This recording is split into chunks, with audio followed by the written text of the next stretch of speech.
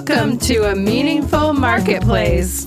I'm Sarah Masoni from Oregon State University's Food Innovation Center, where I've helped countless dreamers launch their new food products. It's the science of taking a food delight from the kitchen to mass manufacturing and still keeping its great taste. That's what I do. I've been called the woman with the $1 million palate, although I haven't tried to cash that check yet. Listen in weekly for real-life stories. I'm Sarah Marshall, owner of Marshall's Hot Sauce and author of Preservation Pantry, modern canning from root to top and stem to core. I love inspiring business owners to get started on their journeys, encouraging folks to be part of their local community, and I'm excited to help business owners tell their stories. Join us as we explore the journeys of women entrepreneurs in the food and beverage industry.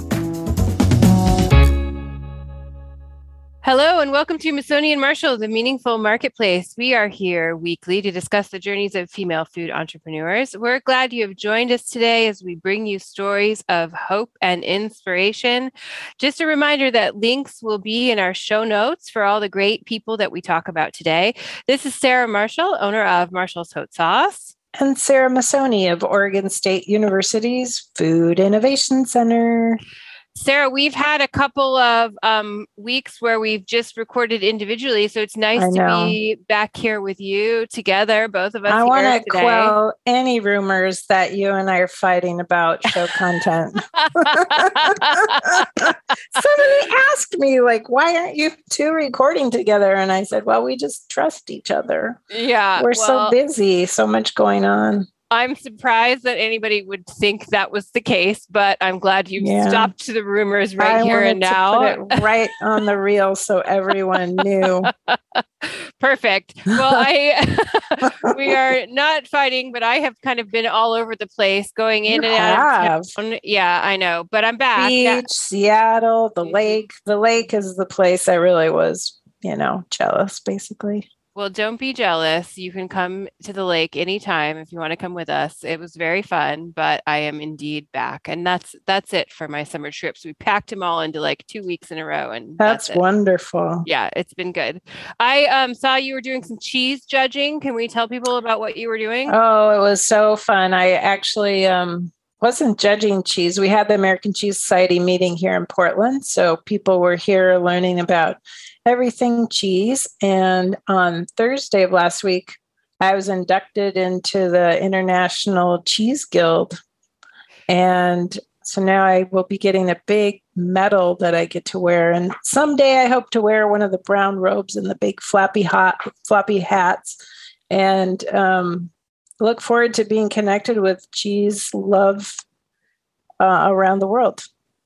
That's so cool. I saw that you had posted, if anybody's interested in seeing, they made a really lovely speech about you when you were inducted into the guild. So that's great. Were you able to hear the whole speech? Part of it, not the whole thing. I think. Yeah, that was David Gremmels from Row Creamery.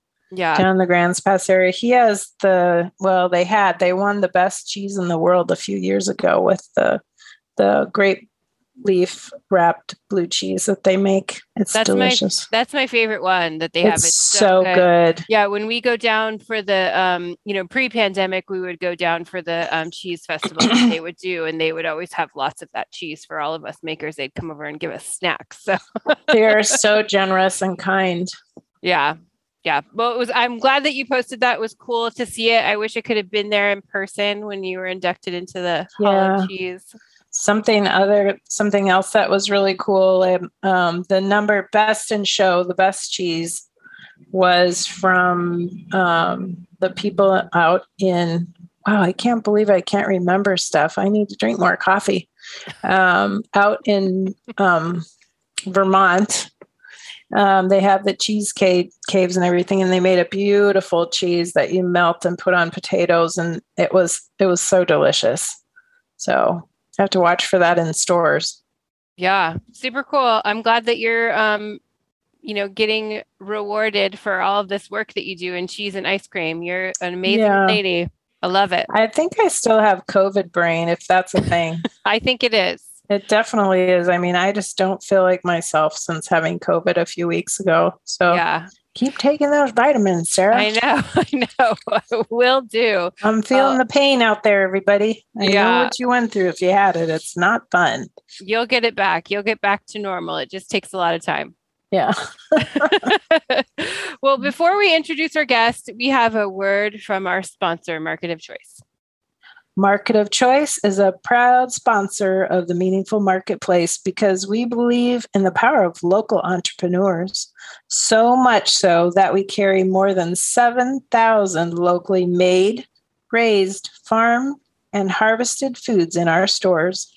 Our passion is to help local makers, farmers, ranchers, and fisher folk realize their potential through programs that help them succeed.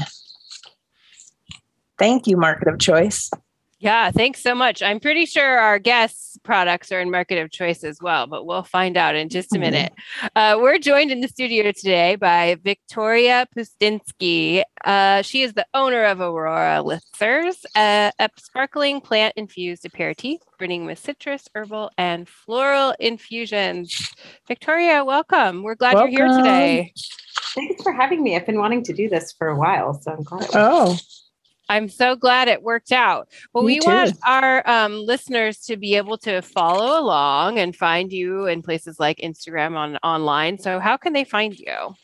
So we have 2 product lines with 2 distinct Instagram handles. We have Aurora Elixirs, which is at Aurora Elixirs, and we have Drink Lolo. Drink.lolo is our second handle for our hops beverages, which we just rebranded as Lolo Sparkling Hops. Perfect. Well, and we'll tag those in our Instagrams as well, and in our show notes, so people don't feel like you have to have pressure to write everything down. We will have all the links for you. So let's talk about Aurora first. Can you tell us where the name comes from?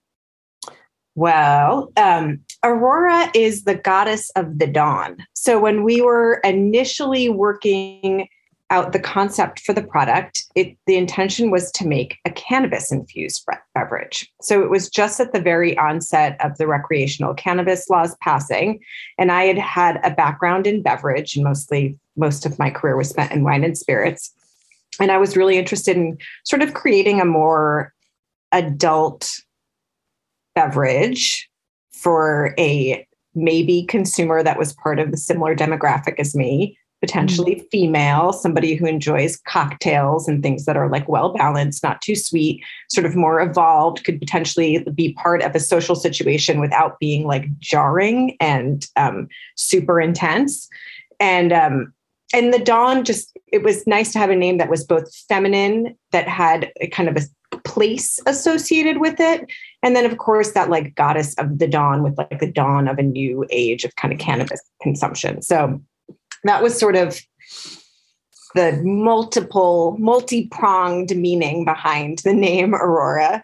And then there was also a funny connection. I am a proud cannabis user, but started relatively early. And the very popular strain when I was growing up was called the Northern Lights. That was like my introduction into more evolved quality cannabis consumption. So there was a little bit tie in there too with the Northern Lights and the Aurora. So that's where the name initially came from. Well, I think it's a beautiful name, and I think it makes a lot of sense. And I think with your packaging together, it creates this whole story. For people that haven't heard of Aurora Elixirs, will you describe what exactly the beverages are? Yeah, so we have a line of infused sparkling beverages. The Aurora Elixirs brand, and like I kind of mentioned earlier on, we're sort of splitting the 2 product lines. So it was always intended to be kind of a plant-infused, non-alcoholic sparkling aperitif. So it's this sort of balance between, bitter plant extracts and then other botanical ingredients, and we always used a little bit of organic cane sugar just to keep it in balance. And it has a very spritzy quality to it. So always carbonated, always non-alcoholic, and then different kind of plant infusions and botanical infusions that really enhance the flavor and aromatics of the plant ingredient. So it's not like lots of ginger to kind of mask that flavor or make it taste neutral. Like we've always tried to make it taste like green and plant forward so that you actually know what the main ingredient is. Can you tell us what process you went through to really discover how you wanted your beverages to come together? Did you formulate them yourselves, or did you have a food scientist help you? So I started myself, like from the very beginning, just doing alcohol extractions of different herbs in my kitchen. And then quickly realized that this was like going to take me a really long time to figure out how to put things together. It's complicated, isn't it? It is complicated. And then there's always the challenge of using an oil, because our initial products were with hemp CBD oil, and oil is not water soluble. So sort of understanding how to get something into suspension and how to create a stable emulsion. And this is prior to, like, now you can just say, find water soluble CBD powder and add it to any beverage. But in 2016, we couldn't even buy domestic hemp at the time. So we were sourcing different extraction types from overseas. And then I actually am a Reed College graduate. So the first thing I did was I called the chemistry department at Reed. And there was a guy working there who had a good amount of experience in food science. Oh, that's good. We ended up just kind of talking through different things. What's his name? Maybe he wants other people to call him. Oh my gosh, I would have to look it back up. And just my initial question was like, is nanoemulsification a real thing? Like, I didn't even know that term was getting tossed around. I was like, is this something that actually matters? Or is there another way that we can create an emulsion without buying either really expensive equipment or having somebody process the oil prior to receiving it? Mm-hmm. So that was definitely the beginning stages. And then, I had a very good idea of what I wanted it to taste like. Mm-hmm. So the flavor combinations, I had like a spreadsheet with like, here's the primary flavor that I want, and here are like potential secondary and tertiary flavors to combine. And really that was inspired by this, like the terpene wheel. I just looked at, you could get the spectrum of, flavor and aromatic compounds that were in the oil. And then you could see other plants and herbs that had similar terpene profiles. And then I would start kind of combining those and layering them. And then sometimes just looking at like cookbooks and seeing like what would be a good complement to this.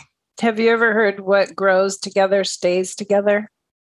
I have not. Or whatever grows together goes together.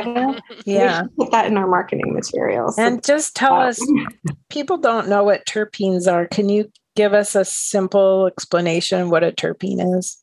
I just always say that it's like a flavor and aromatic compound. It's like the chemical compound that gives certain plants their flavor and aroma.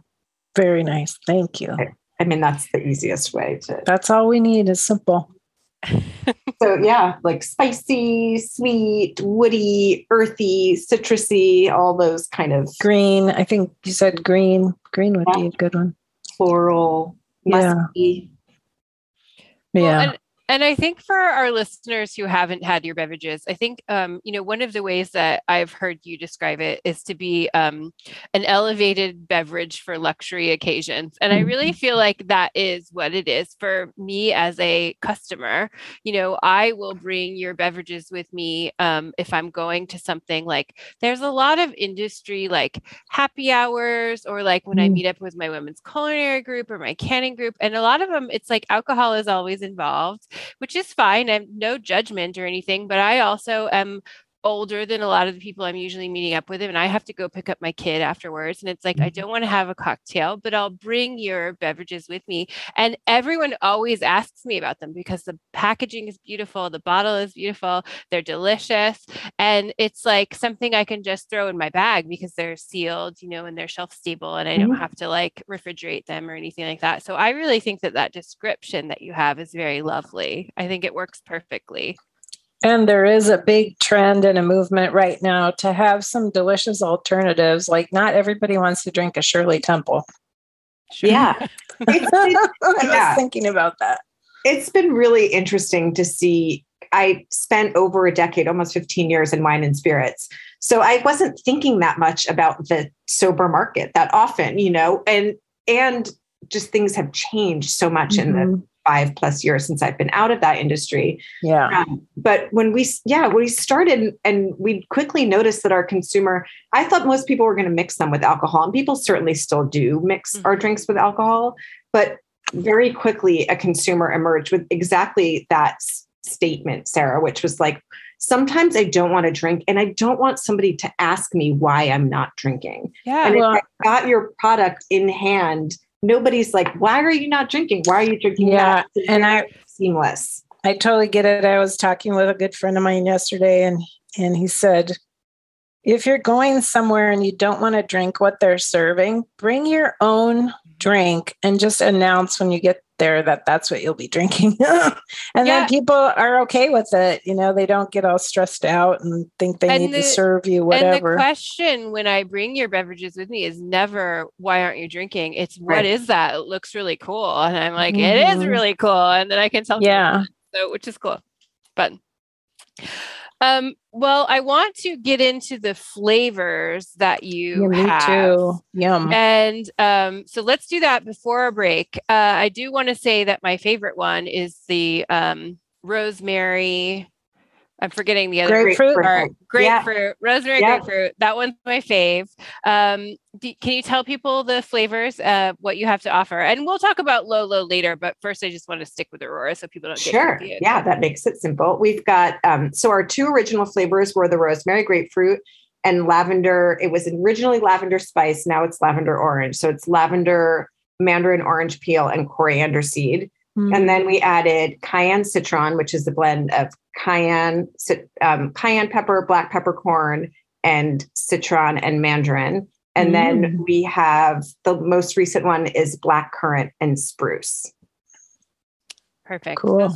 Those are such wonderful combinations, and I love all of them. But the rosemary is my favorite. You don't see a lot of beverages that have rosemary. I feel like it gets more savory, isn't it? Yeah, it gets put with a lot of food, but not so many beverages. So I think that's why I'm like so into it. I love it.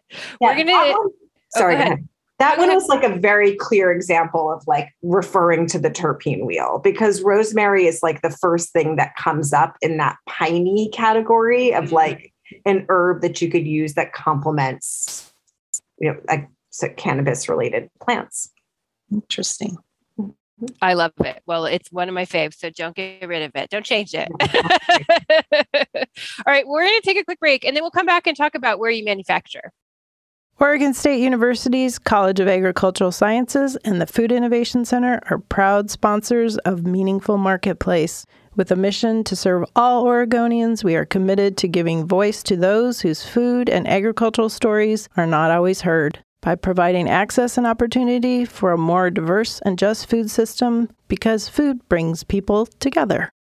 Okay, Victoria, tell us all about your production and where you're manufacturing your delicious beverages. Yeah, so this has been a real evolution for us. And I think like most of the listeners will understand the pains of co-packing and finding manufacturing partners. When we first started and had the idea for manufacturing a beverage, there was just nobody who did carbonated drinks in glass with CBD at the time. So we did our first bottling run in Southern California with our, at the time, flavor partners. And it just did not go well. So that was run number one. And then we were looking for an alternative. And we really just couldn't find anything. And I just decided that if we were going to do it, we needed to do it ourselves. So we invested in a couple of tanks and a small filler and started bottling it ourselves in Clackamas. And then had graduated to using mobile bottlers and canners. And so as of today, we make everything ourselves. Oh, that's wonderful. So we have a small team. We are hoping to transition because there are a couple of new to the market beverage co-packers who we think could be great fits for us. And we, at this point, we're good at what we do and we can be pretty hands-on with these people. So I'm hoping to transition because labor is difficult to find these days, because overhead of a manufacturing facility is a lot. And it's just something that I think if we could repurpose our energy and have somebody else do a lot of the dirty work, we would still do all of our formulation and blending, but have somebody else do the packaging for us. I think that makes sense. And I do think that it's good for manufacturers to kind of know the ins and outs of what they want and things that can go wrong before they go to a co-packer sometimes, because I think that going to them right away sometimes is problematic because you don't have any information to give them yet because you haven't really done it. So you don't know the things that can go wrong. So I think that, I don't always think it's a bad thing to go with co-packers. I know sometimes we get these like camps of people being like, you should never have a co-packer do it, or you should. And I just think you have to find the right time and the right people. You are going into like a relationship with them. So it has to be something that works. And so sometimes that takes a little time. Yeah. And even when you find a co-packer, you still have to do testing and, make sure everything turns out the same. Yeah, for sure. I think, because we've been doing it for almost 4 years now, we are so clear and specific on what we need and how we need it done, that it's a good time for us. But we learned so much in this process of scaling and then fine tuning and then making adjustments. And then, and just right now for us, it's great. It's a good problem to have, right? We're growing and we've just kind of outgrown the equipment that we have. And when it got to a point where our small team of 5 people is spending 2 to 3 days a week doing 8 hours of production, I'm like, well, nobody's selling the product because we're all here running pasteurizing baths for half a day. One other thing you should think about is when you go to the co-man for beverage, it's easier if you go to them with a throw, which is the concentrated flavors. And then they just hydrate it into water and carbonate it. And I think there's a lot to be said for that because it's a really good way for you to control quality. Yeah. So you might just change from making the whole beverage to making the important part, which is the flavoring system. Yeah, that's I think that's our plan. Also, because we do, going back to how we came up with the formulation, we do our own emulsions. So we still don't buy water soluble ingredients and we emulsify them in-house. And that's just like, nobody will mess with our emulsion. Well, that's your intellectual property. Like you might have some trade secret thing you're doing and you maybe don't want to share that with everybody. Yeah. Well, I wanted to just kind of talk about a little bit. So your drinks contain CBD, right? Is that a correct way to say that? And that brings in a whole dynamic of like certification and why your facility is where it is, I think, because you had mentioned you're in Clackamas. So can you just talk a little bit for any listeners who are dreaming up a business that maybe includes CBD? Can you just let them know anything that's required that they would need to know, or, anything like that? Yeah. Well, if you're not co-packing, CBD is still not distinguished from cannabis. So all of the regulations that apply to cannabis, except for the OLCC stuff, but on a federal level, banking, trademarks, all of those federal components to owning a small business it's still illegal. So you have to kind of go through those loopholes. Oregon is relatively open on CBD. So more and more places are permitting them in their facilities, but you can't have, let's say, an FDA licensed facility that it's still considered a contaminant. You know what's really weird, Victoria? I was reading your copy and you said that you're USDA certified organic. Just the hemp source, not the product itself. What's that? Not our product completely, just the hemp that we source. And that's the CBD. Yeah. So that's federal government. Yeah, they started doing organic certification. What the heck? I was like, what the heck? It's so confusing, I think, we can't even work with it because we have federal funding. So, but it doesn't make sense that they would allow USDA organic certification for something they don't even. There's certain loopholes, and there's different levels of like on the farming side, like there are components that are more open, and then on the manufacturing side and the sales side and on the marketing piece, there's so we still can't even do straight Facebook marketing with our CBD product. Really? Yeah. Wow. Can you do it on Twitter? Lines. Like the only social media that we can't handle. We don't do that. I was thinking about that. That's funny. I always like to have dialogue about it because I feel like I never really know the answers, even after I talk to people about it. But I just think it's important to keep talking about it because I just want people to understand that there are a lot of restrictions in place, even about where you can manufacture and how you can manufacture. It's not a simple process, but it is also something that is a doable process. I mean, you do it, but there's a lot of stuff that you have to do and put in place. So just keep that in mind for any of our dreamers out there who want to start a CBD business, or for anybody who currently has a product and they are thinking about just adding CBD into a product. It's really not that simple. So, just putting the info out there, keeping the dialogue going. It's true. There are a lot of restrictions and there are challenges to it. And there are lots of, retailers that still won't stock it, that it's just, in a way, it's a little bit of a dirty word. I think the products are still selling and they're doing quite well. And there's certainly consumers for them. But there were a lot of bad actors who I think just kind of ruined the market for a lot of the other people. Yeah. There's no regulations around it. So you can just say it has X amount of CBD in it and it doesn't have any.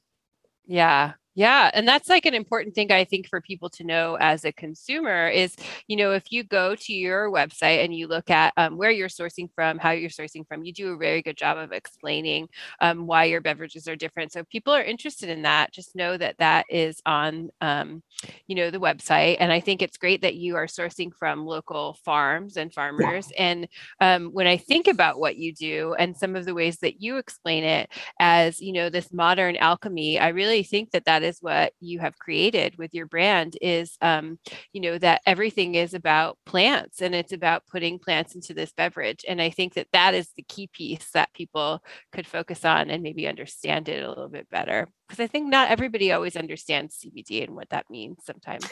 Yeah. And there are lots of different products on the market, and I can't speak to what everybody is doing in each individual brand, but we've always just wanted to be as close to the organic material as we could be.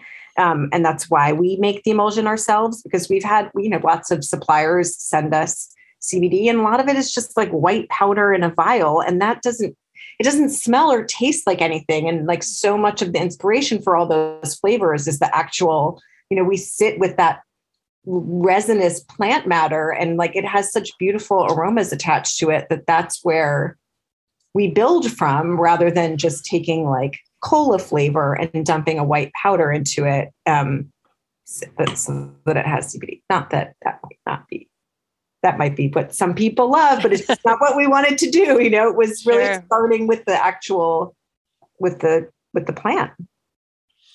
Well, I do want to give you an opportunity to talk about Lolo and how that is different from Aurora. So if you want to explain that brand and why you decided to basically create another company to represent it. Yeah. So we, when did this start? In about 2019, there were a lot of there was news coming in through the FDA. It didn't look like the future for CBD was very unknown. So we started to experiment with different plant extracts that we thought would be, a logical continuation of what we were doing. And we started like, what are other things that might have like soothing, restorative, relaxing qualities similar to the effects of hemp and CBD? And we went through this whole cascade of different herbs. And then our production manager, Ashley, brought us these hops extracts. And we had looked at hops as an ingredient before, and it does have medicinal properties. In Chinese medicine, it's been used as anti-anxiety and, help with insomnia. But it's also, it's Pacific Northwest grown, and it's very closely related to hemp. The plants look similar. They're the same family of plant, that Cannabissia plant family. They extract it the same, so you could get those resinous, full spectrum extracts. And they just fit right into the way that we emulsify it. And everything just seemed like a very logical continuation from what we were doing. So we started to build out these products using hops instead of hemp. So these have no CBD in them at all. And the products were delicious. Like, we were just so excited. We were just tasting lots of different hops varieties, and they were very distinct. And some are extremely citrusy, and some are very earthy, and some are kind of piney and sweet and floral.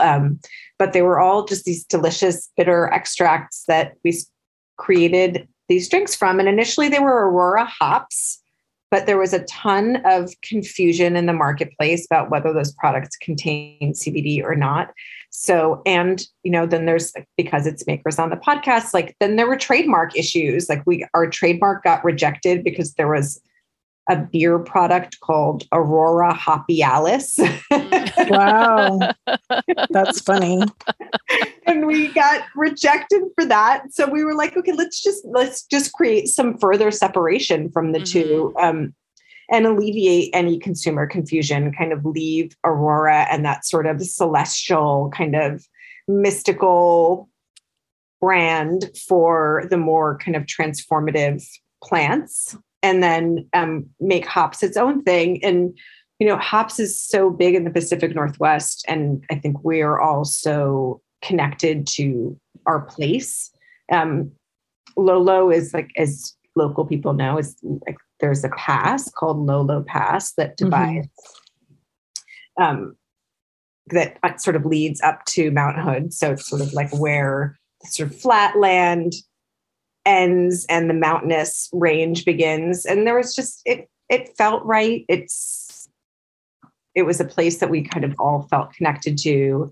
It connects us even further to Pacific Northwest origin. And it's lots of vowels, and it sounds really nice. So Aurora, Lolo, and it worked graphically really nicely. So we just started the Lolo brand in June. So it's just brand new. And then we canned for the first time. So everything had been in glass bottles prior to now, but we really found that people who loved the hops drink wanted to look like a beer.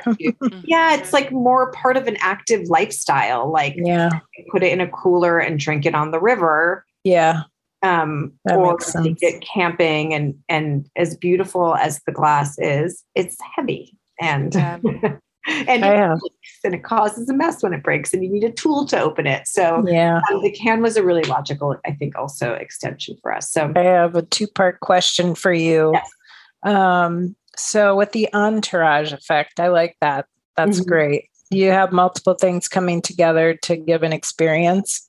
That sounds wonderful. I want you to comment on that. But also I wanted to talk to you about sustainability. So you have a lot of byproduct from doing all these extractions. What do you do with the things that are left over from when you create your extracts? So we don't make our extracts in-house. Oh, so you don't. We don't. So there's no, we don't have anything left over except that's good. spills on the ground as a result of a messy bottling process. But for the most part, everything that we purchase and make goes into the can or bottle. And the entourage effect is really, it's kind of like cannabis related language, which basically the more of going back to what we were talking about before, the more of the plant that you use, the more of the benefits you receive. So if you're going to extract a single element from it, or a single chemical compound, like just CBD, hence the powdered form, you're missing all of the other kind of flavonoids and other plant components that do enhance the experience. So, including those terpenes. I mean, we know lavender is a perfect example, right? Even just smelling lavender or dabbing it on your neck, it's sort of got these aromatherapeutic properties to it, which are very much contained in those fuller spectrum extracts. Does that make sense? Yeah. So if somebody has a bunch of lavender plants in their yard, can they just pick the lavender and make their own extracts?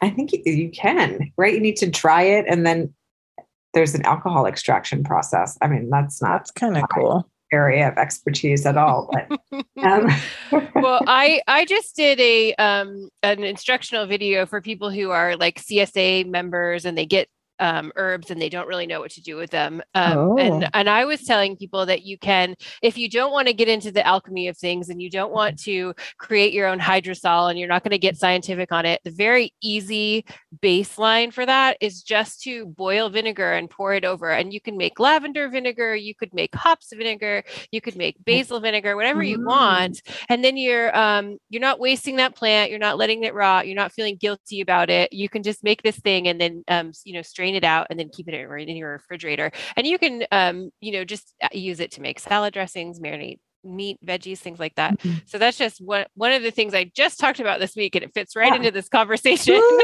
Oils, syrups, the lavender especially is one that you can easily make a syrup out of it. Just boil it with water and sugar, and then you have that ingredient. Mm-hmm. Yeah, that's there's cool. All kinds of fun things that you can do that aren't so involved as what you guys are doing at Aurora, but just a little simple version of that. One thing that I really wanted you to talk about was with the Lolo beverage, and it's a sparkling hops drink. And I know you said that at first people got confused that it had CBD in it, but I was wondering if people sometimes think that it has alcohol in it. Like if there's a way that, you made this transition, and not a lot of people make a transition where they take one brand and create another brand, and there was a definite reason for it. But I was wondering if that was part of it as well, like identifying that it's not alcoholic. Yeah, we have to lead with that in everything. It's on all our packaging. It's the first line of every kind of brand statement that we make is that it's a non-alcoholic refreshment. There's confusion with hops and people sort of not understanding very much that because it's so closely associated with beer. They just assume that the product is going to have like a malty, grainy body to it, which it does not. And I think what our product does is it shows the versatility of the plant. And, even in beer, it's used predominantly as a bittering agent. But often it's just overused, and the beers are so bitter that you don't really get a lot of the other flavor from it. And we've played with lots of different strains, and they're very, very distinct from one another. So you see there's Citra, which is extremely popular right now. It's in so many different beers, and Mosaic. And we use one in our most recent flavor called Chinook. And that was the best adjective I could think to describe it was it's dank, it just smells and tastes like forest floor. Whereas the Citra is extremely bright and almost tropical and citrusy. So, on its own, it's just absolutely delicious. And we do use botanicals in our two Lolo flavors that we had launched with. So we have a yuzu orange blossom, which is with Citra and Mosaic hops, and it has black peppercorn extract in it as well. And then we have pomelo sage, which is just Citra hops.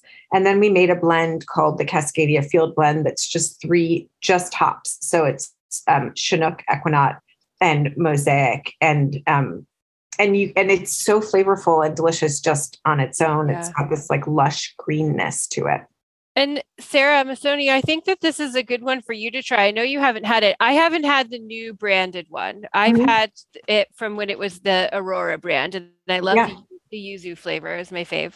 But it's a really nice alternative for people who can't have beer. So Sarah's gluten-free, can't drink beer. And so it's nice because it has that kind of, not that it tastes like beer, because it totally doesn't, but it has that component of drinking a cool beverage that has some bitterness to it. But it's made from hops and plants. And so it doesn't have gluten in it. Yeah, we at first we were describing it's almost like a non-alcoholic shandy in a way. It's got it has those bitter qualities, but it definitely has this like floral, fruity sweetness to it as well. Yeah.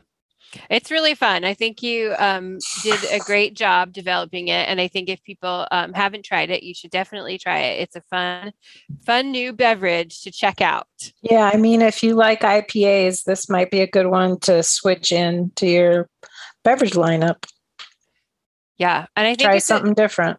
I also have to say, as far as changing your branding, I think it was a really good move to make. And I love that you chose Lolo Pass because that's where I grew up.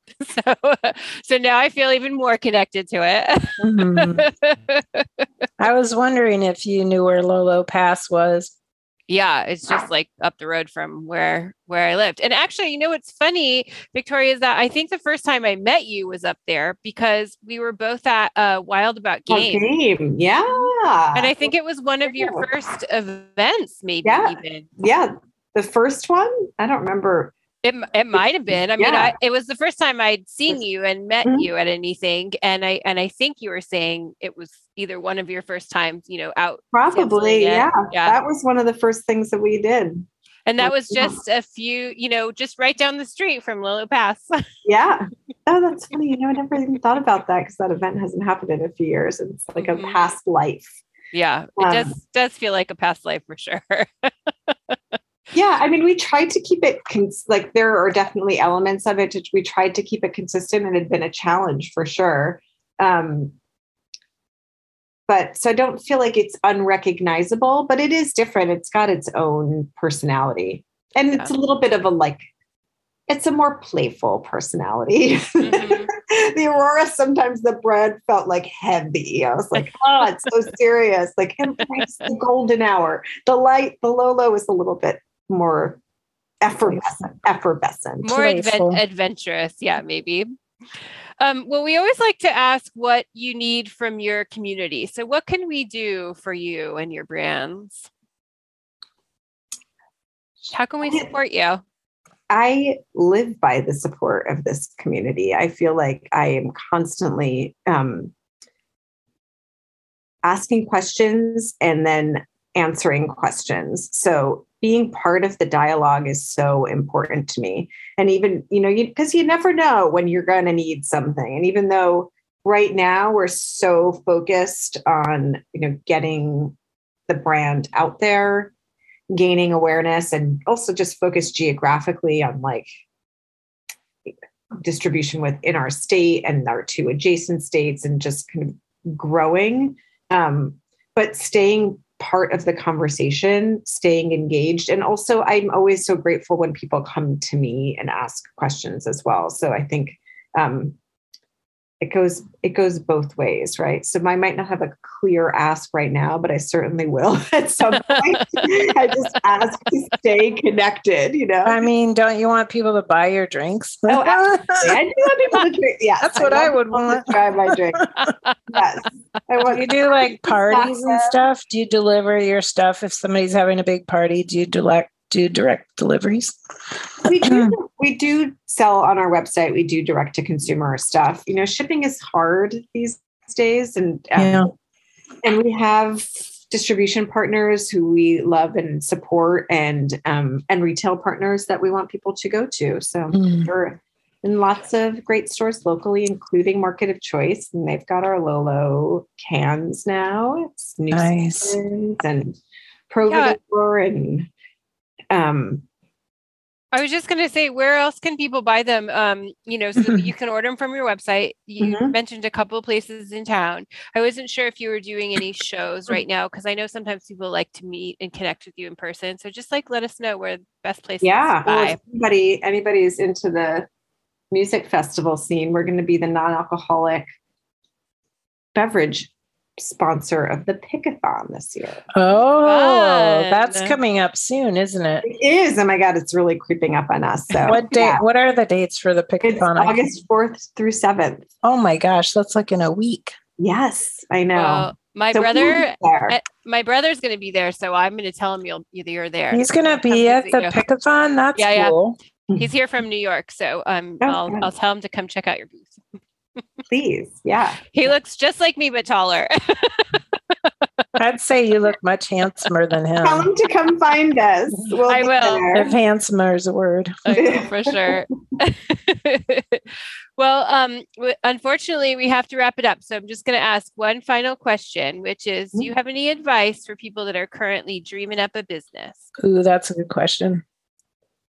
Everything takes longer than you think it's going to. I mean, I think that's been my key learning over the course of these years. It's like you have what you think is the best plan. Everything is going to change about it. And it's always going to take 3 times longer than you think it's going to. So patience and just confidence in your plan and vision, just have to be kind of relentless about pursuing it.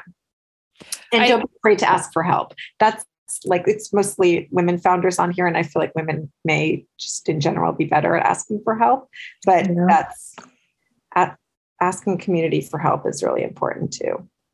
I think that's great advice, because I think, that things do take a very long time and much longer than you have planned for, but it doesn't mean that your plan is not going to work. So stick with it. And even when those long wait times and, obstacles are in your way, I think, persistence is key for sure.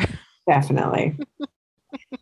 Well, Victoria, it was so great to have you on the show today and chat with you about your business. Everybody, definitely check out the websites, go find the products locally, and just try to connect with Victoria in any of those fashions. Yes, please do. Thank you so much for having me. I appreciate getting this chance to speak with you. It was great to meet you. Good to meet you too. We record Masoni and Marshall live every week. You can find us on your favorite podcast platform like iTunes and Stitchers. Thanks to our audio engineer, Lon, and our production assistant, Chelsea. If you'd like to be a guest on the show, we have a couple openings, so you can DM us on our Instagram, Masoni and Marshall. We will be back next week. Thanks for joining, everybody. Bye. Bye for now. You're listening to the Startup Radio Network. Listen, learn, launch. 10% of our gross revenue goes directly to women entrepreneurs in developing countries around the world through Kiva's microfinance program.